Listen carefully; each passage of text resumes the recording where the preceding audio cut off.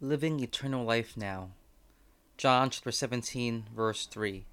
Now this is eternal life, that they should know you, the only true God, and the one whom you sent, Jesus Christ.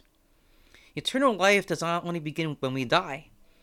The world preaches a world of immediate pleasures and gratification and a disordered understanding of living in the present moment. For today's world, living in the present moment means to take advantage of everything and even everyone for our own benefit and pleasure. We all heard the famous line, "You only live once."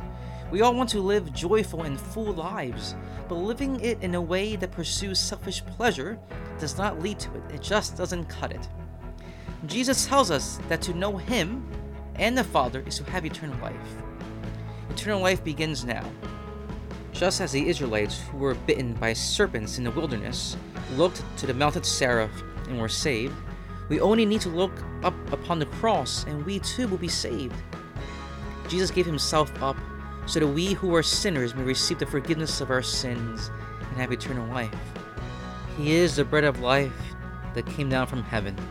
It is Jesus who nourishes us and feeds us. Now is eternal life. We who believe are already living in the life Jesus came to give to us, the full, abundant, and joyful life in Him, both now and forever. So to live in the present moment and to seize the day is to live eternal life, living life to the full, living life knowing that we have been so loved and blessed, not because we have earned it, but because we have a Father in heaven who loves us for who we are.